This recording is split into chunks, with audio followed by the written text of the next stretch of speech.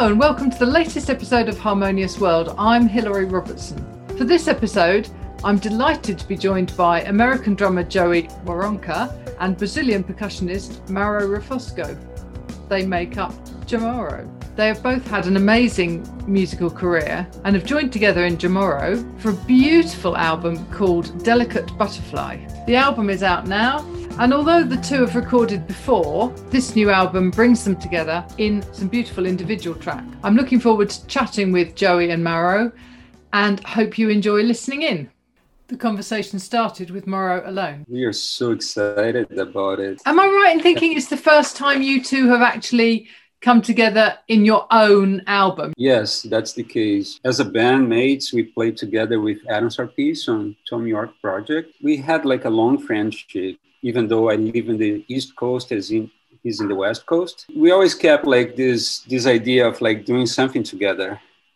And it coincided in 2016, we had like some time off, from our schedules. And I came to Los Angeles and spent a week. We went to the studio and just like try so many different things. And that was the seed of what the record became. It was like mostly I had these collections of like little melody ideas, harmonic ideas. And so we jammed to those. And then later, we furthered those ideas and changed a bunch of those. And yeah, that was the core of the record. Yeah, because it's quite unusual, isn't it, to have a band that is, a drummer and a percussionist. Yeah. It's like, whoa. Yeah. Well, yeah. And that's the challenge of it, because our brain is kind of like limited in that sense. and so it was like, that was, I guess, part of the excitement was to, even though we are like experienced and old in some ways, we are like, oh, I think we can, it makes us so exciting, Yeah. I mean, you've obviously, both of you, got a lot of experience working with a lot of really big names and great musicians. Right. But it doesn't sound like old people's music, Oh, yeah, thank you. Yeah. Maybe we should just change the pictures. Yeah. I think the spirit, are like both of us are. It's so funny. We have so many similarities, and one of them is that both of us, we have like young kids, and so a lot of our conversations is like, oh yeah, how is your son or how are your daughter, and like the interactions we have with them and being parents, and so somehow that was part of the inspiration as well, like very specific, like the name of the record, like Blue Marble Sky, was my daughter. We are looking outside of like these windows, and she said, "Oh, tonight is a blue marble sky, Daddy." And I was like, "Wow, let me write that down," because that could be like I thought maybe that could be a band name, but then I sent to Joe and said, "Oh yeah, that's a good title for the record, or like a song title," because we are compiling, we are like making a list of ideas and things. Or another one was his son picked up the name for a song. Yeah, maybe that's part of the process in terms of getting your influences from, and in fact, through the eyes of children. Exactly. The world is a very different place, isn't it, when you look with a child? Yeah, if you allow yourself to do that, because sometimes parents are saying, no, do this way. You're trying to be, but sometimes you have a moment that's like, oh, okay, let's follow their lead and their trip, and it's quite amazing. Yeah, this was recorded in 2017, 2018. So the seed of the project was 2016. Right. In April 2016, we went to Los Angeles. And we worked at the Boat, which at the time was Flea's personal studio. So why has it taken 5 years for it to come together and to be this, amazing thing, which it really is, but... Well, it was, we both got really busy. I think Joey right after he started the process of touring with Roger Waters on the last tour, which I think it lasted about 3 years. So from 2016 to 2019, he was busy with that.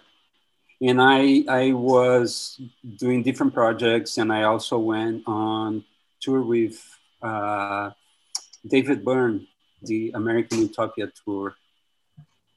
So when I came back from that tour, which ended the December of 2018,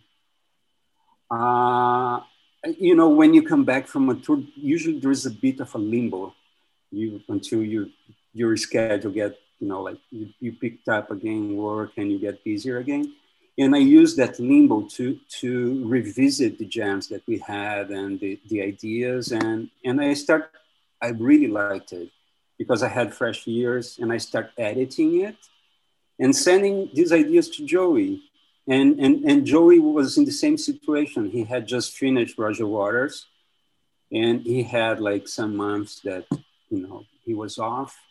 So it coincided that both our schedules. So we were able to do this trading files, Right. Usually by the end of the day, I would send like what I had done. And we found this dynamic that was really great, that I was mostly playing the instruments. I was playing the melodic instruments, and Joey was like producing them, like getting the audios and processing and adding to the songs and doing that kind of work. So it was a great, we found this good strategy, and it was very natural. We didn't plan on it, and also, we judged each other and said, oh yeah, this is great, or maybe we can try something else on this. And so it was like that was the process. It was a real collaboration. Yeah.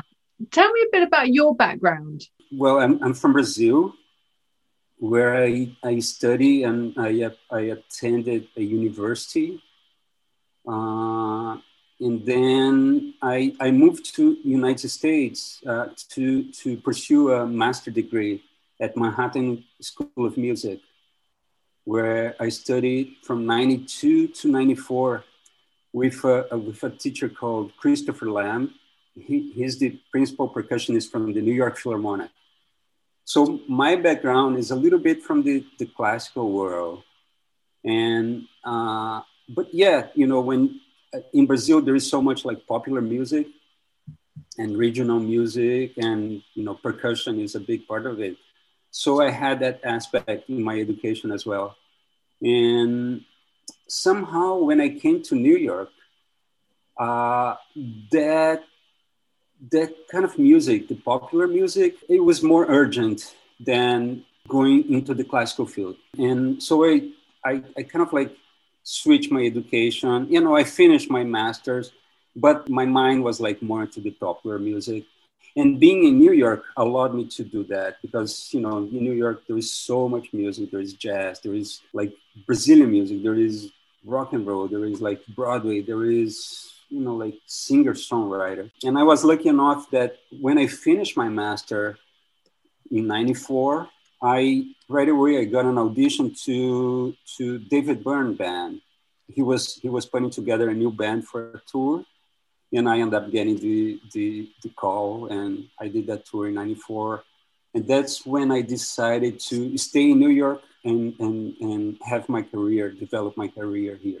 You've worked with some amazing names across lots of genres. And I guess that's because you've got that mix of classical and jazz and, Brazilian. Hang on a minute. Joey's joining us. So hi, Joey. Thank you for joining us as well. So tell me, Joey, Mauro's explained a little bit about how you two got together. So when you had that session on the West Coast in 2016, did you feel like this was something that was going to become this great album, or did it just feel like playing around with some ideas? At the time, I had no expectations. I didn't know what it was going to be, but there was definitely a. I mean, you know, we got together to do it because we knew something exciting was going to come out of it, and you know, I think it's easy for us and any musicians in this day and age to, you know, to kind of try to collaborate and do things remotely. And so I think, you know, actually deciding to be together in person and make the commitment to go into a studio, and, you know, take the time and all of that, kind of pushes it to another level in a way, if that makes sense. Yeah. When you were collaborating, Mauro talked about, you know, sending tracks backwards and forwards and that sort of thing afterwards when you were mixing it together in the last few years. Were there tracks that you discarded because you just couldn't make anything of them, or have you used everything? We definitely prepared before, so we weren't just, you know, quote, jamming, unquote. Like Mauro had for sure had some ideas, and most of the ideas, and I maybe had some, and then I think after we met in the studio and kind of jammed on those, you know, sort of prepared ideas, then I think what the next thing that happened was that Mauro on his own kind of wrote to more, or went through those tracks, kind of sifted out the things that were working best. And then he sent it back to me, and it kind of went back and forth that way. But the thing was, I don't think there were any, like, I'm pretty sure that there weren't any things that we both, you know, worked on to the point where they felt finished, but we decided they just weren't good enough. Like we only pursued the tracks that were working. Right. Did you meet working in, it was with Thom Yorke, is that right? No, we met years and years before. Actually, I think when Mauro came to my house in LA many years ago, and I think we pieced, or Mauro, am I right? It was for the you were doing like a KCRW Morning It Becomes Eclectic with mutual friends of ours, Miho Hattori, who's in Chibamato, if you remember,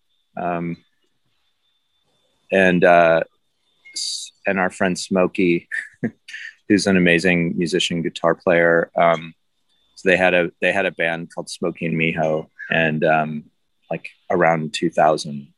And I remember when we went to play at KCRW or WKCR?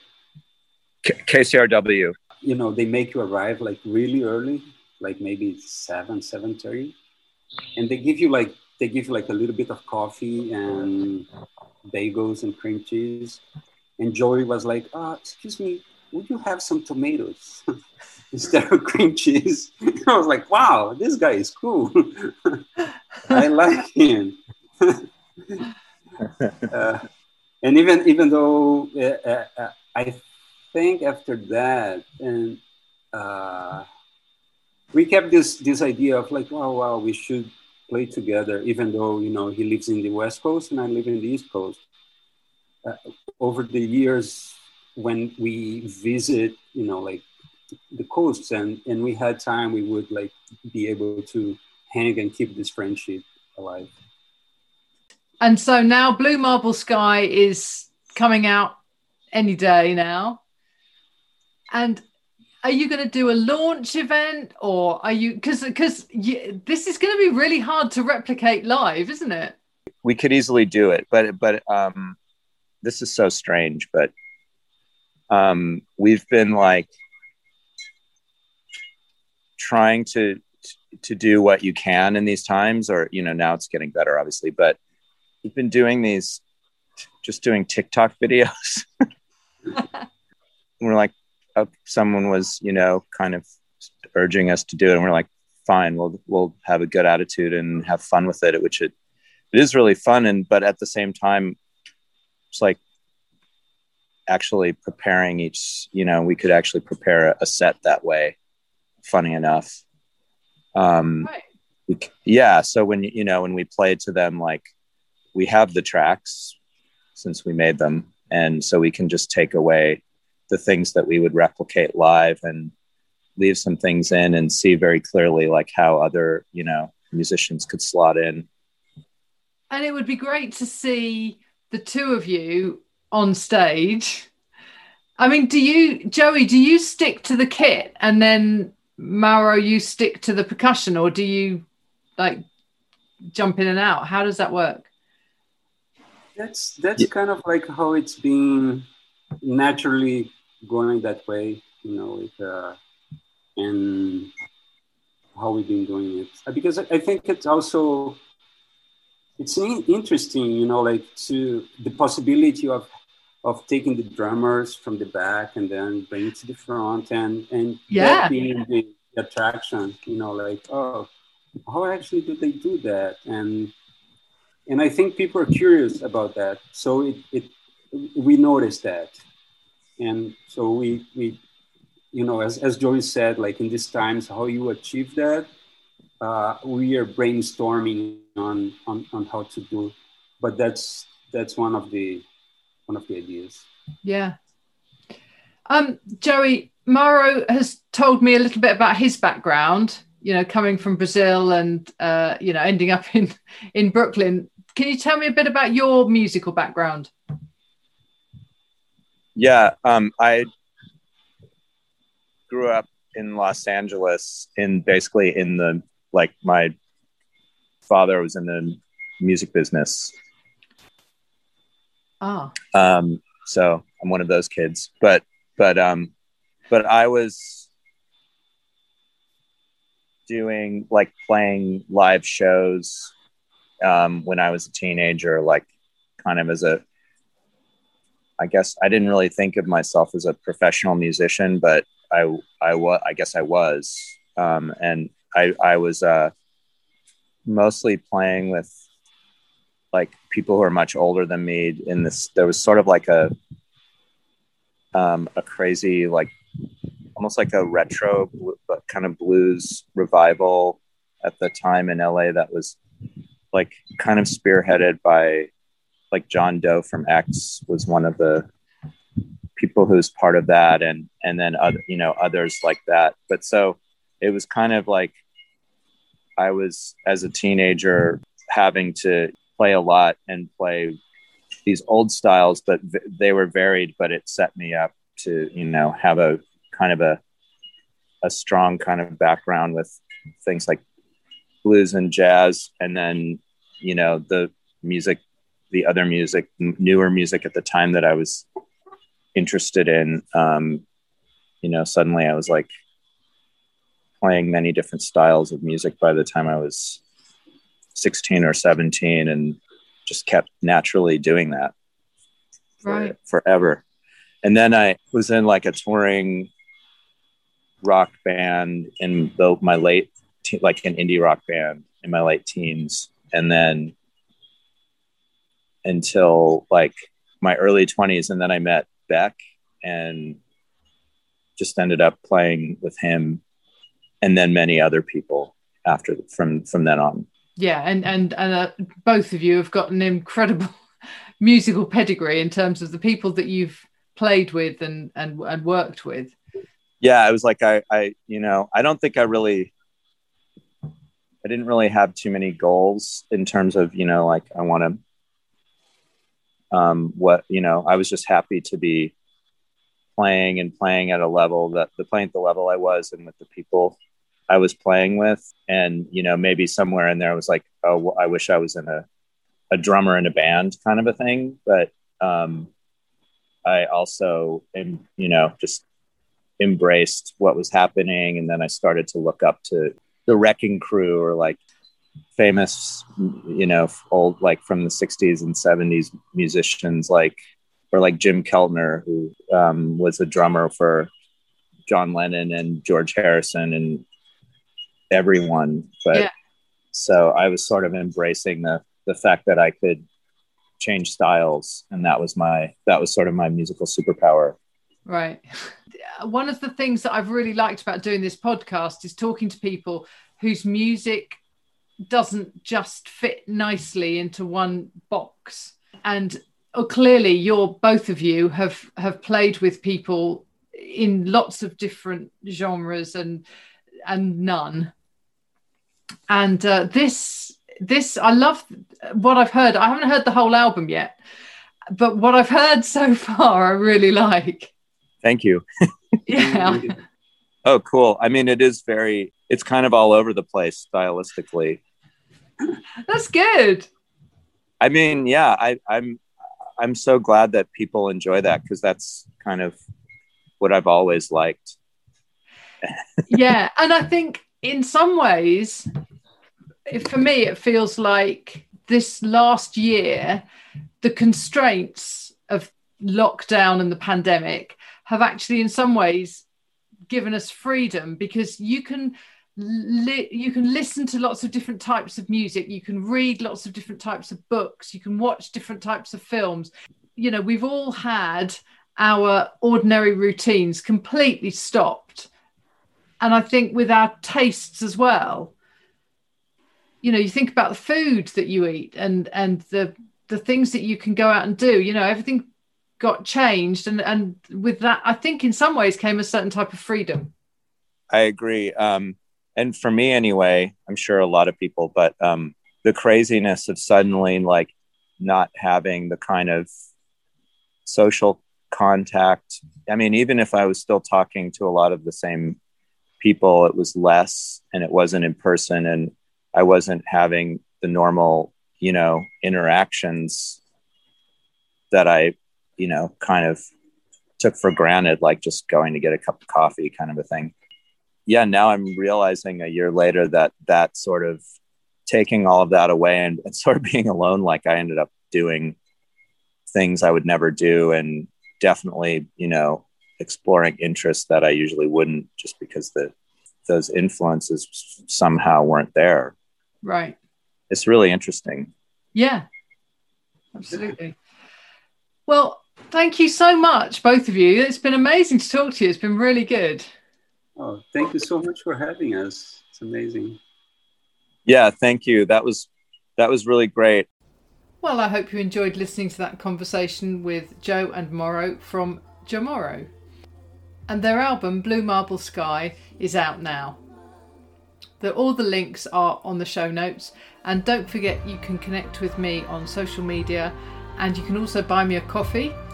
And please do rate and review Harmonious World wherever you get your podcasts. I began this podcast with the start of Mirror from Blue Marble Sky, and I'm going to end with the final few bars of Delicate Butterfly, which is the current single. Thank you for joining me once more on Harmonious World, and I look forward to speaking to you again soon.